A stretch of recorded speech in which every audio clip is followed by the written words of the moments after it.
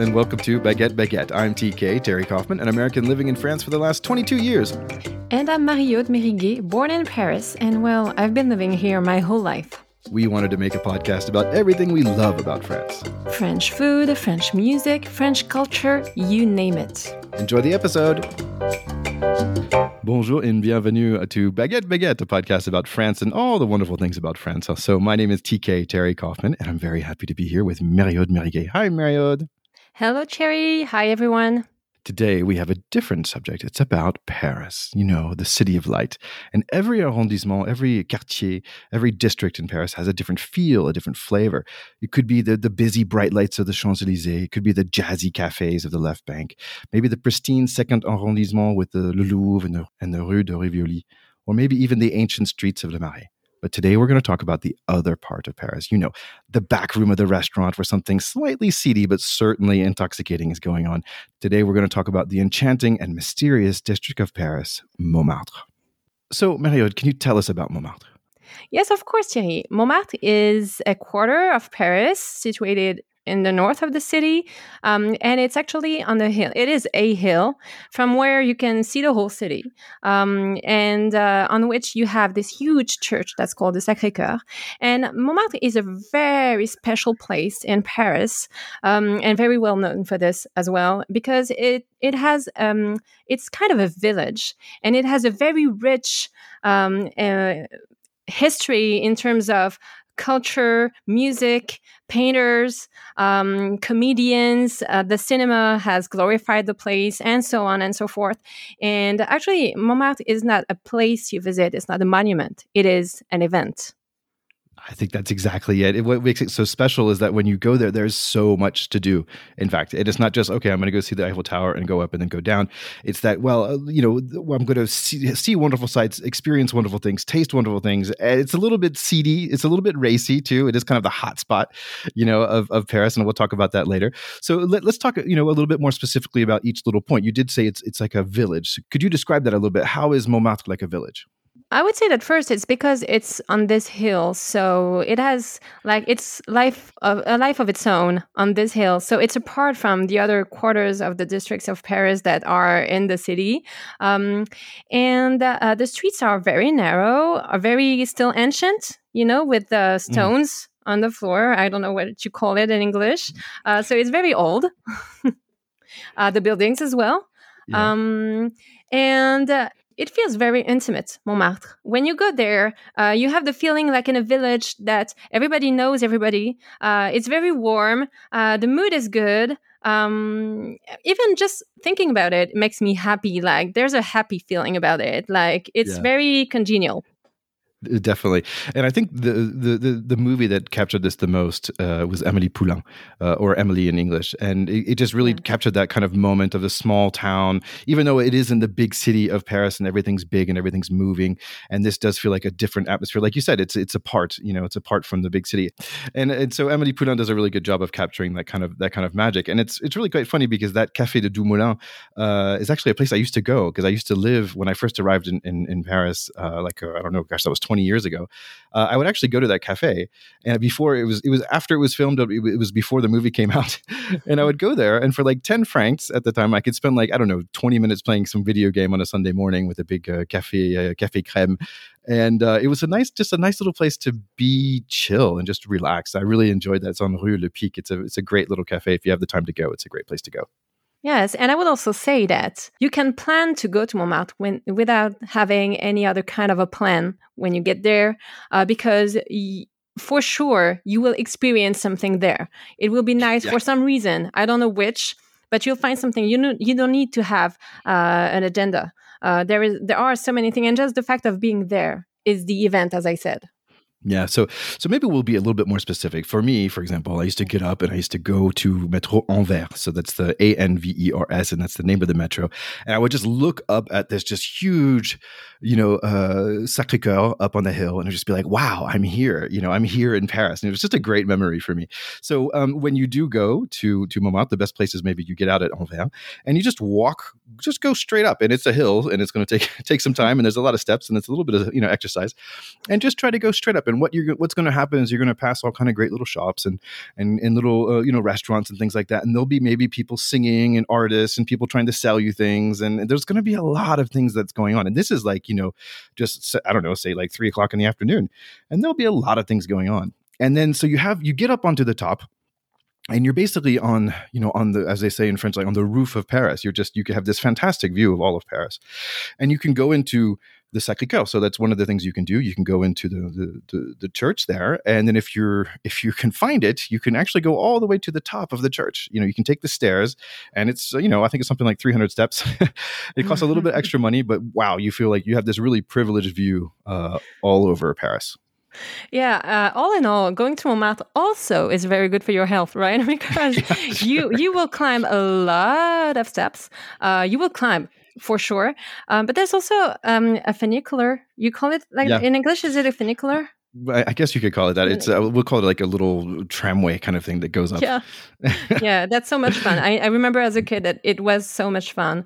Also, people will go to Montmartre so that they have their face drawn, by an artist like that in the street, and also to have ice cream and wander around, and enjoy the feeling of the place.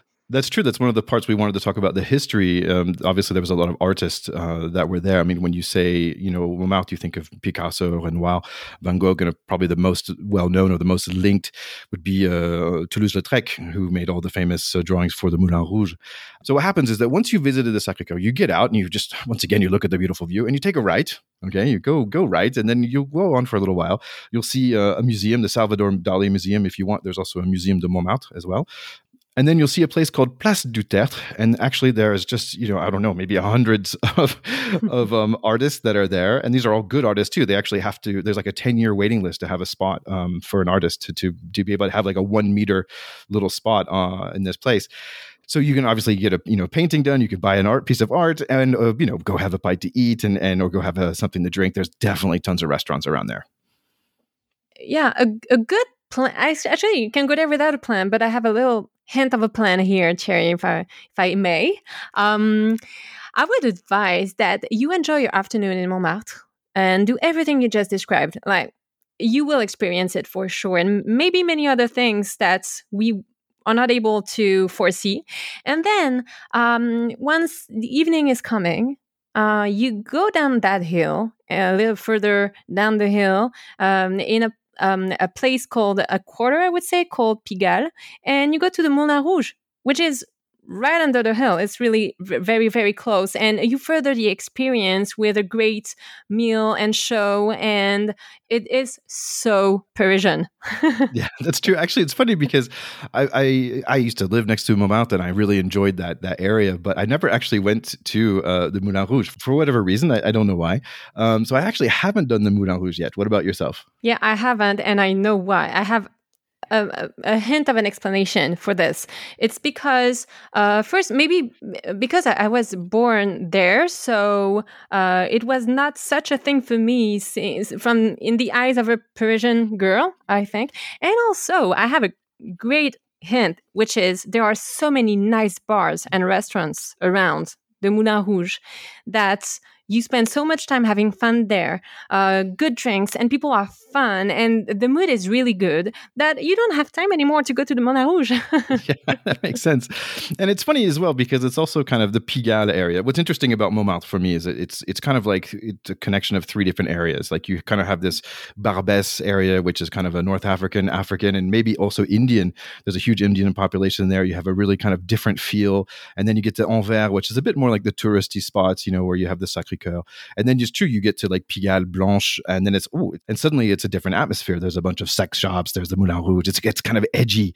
It's not some place you're going to take your kid, at 10 o'clock at night, because it's starting to get something else. You see tourists and people that are from here, and all of this and all of those people, they mix together in a very friendly way, I would say. The mood is nice generally, even though Pigalle is looked at as a controversial place because of all the sex shops and the shows of naked girls. I don't know how to call it. It shows I don't know very well about it. And it is a very interesting mixture, I would say. Yeah. to see. That's exactly it. That's something I put in my notes. It's like it's a real melting pot of Yeah, Paris. In fact, yeah, So what's funny is that normally we have a part where we say, well, what makes this so French? And I'm going to try to say, in my opinion, what makes this so French. So yeah. in my notes, I said, okay, well, it's the edgy and it's the sexy part of town. And it's like just a place where the Parisians are going to go and party. But Mm. really. So I have certain memories from Montmartre. Like as I mentioned before, waking up and taking the line 2 at Métro Anvers. It was just this beautiful church above me. It was amazing. It's a great place for a stroll on Sunday afternoon or Sunday morning, in kind of a brunchy atmosphere. It's just a wonderful place to go. I remember I was in a cafe at like 4 o'clock in the afternoon and just seeing like two 60-year-old people just making out, in front of me. I was like, whoa, hey, and that seems to be like a Pigalle kind of thing to do. It's a great place to get lost. If you go down the backside, everything we've been talking about has been kind of on the southern side, but if you go on the backside of Montmartre, wow, you have some great views, and it's kind of out of the way. So there's a completely different feel as well. You feel like you're kind of in a secret spot, where maybe not everybody knows this place exists.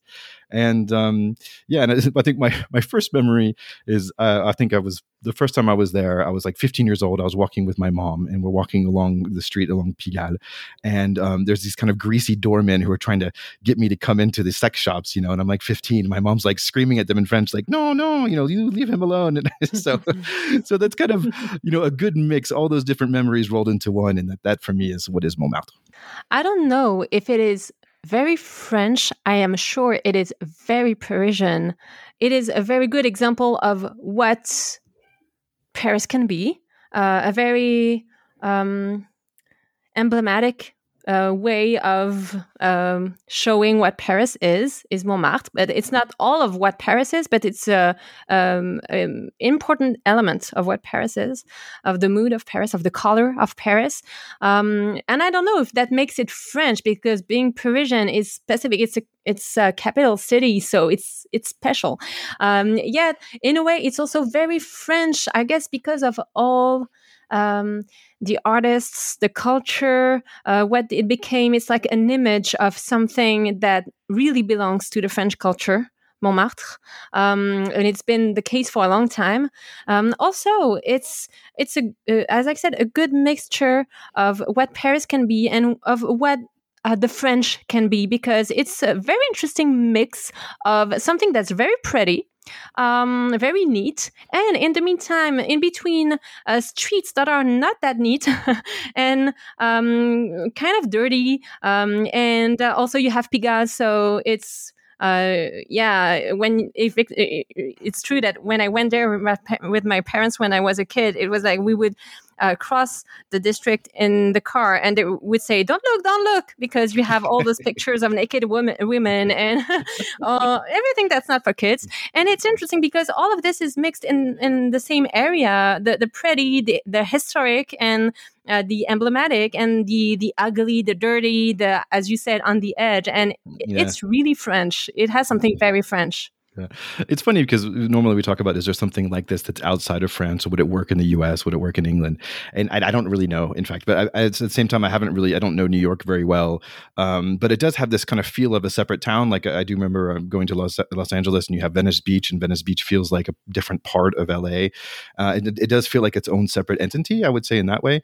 But it also feels like a bit like an adult Disney World, because actually the Sacré-Cœur does look a bit like, like a Princess Chateau, in a certain way, but it feels more like a Las Vegas Disney World, if you will. Yeah, I agree that we would find it very difficult to find the equivalent in another, even a big city in another place in the world. But I guess that every huge emblematic city has its own area that is a little bit aside from the rest. Like I know you have that in London when you go by the canal.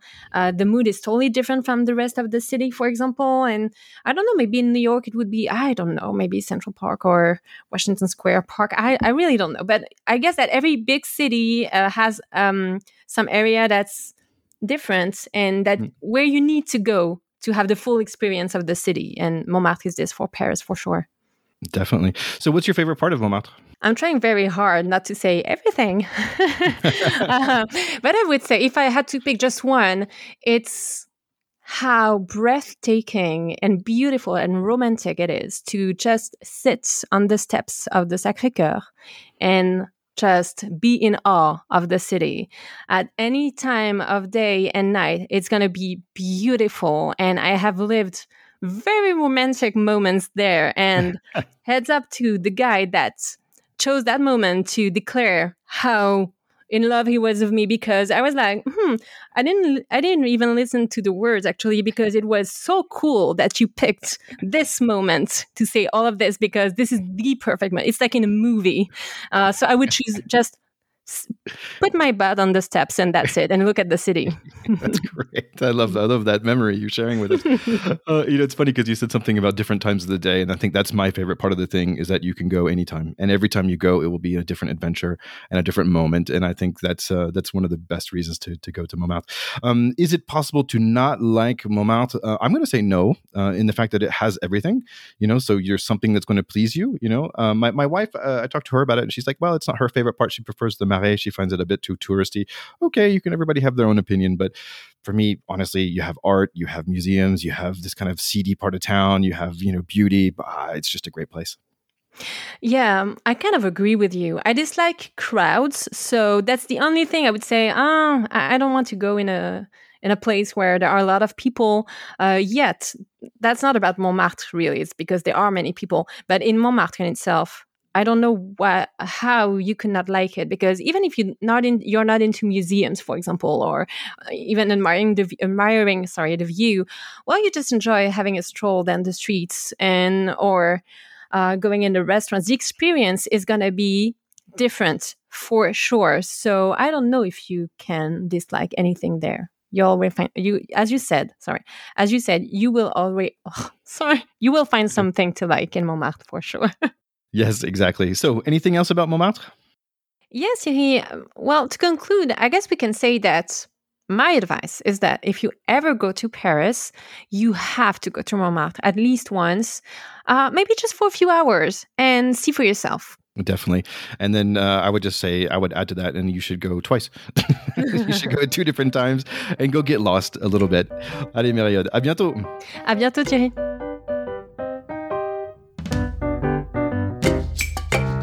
We hope you enjoyed this episode.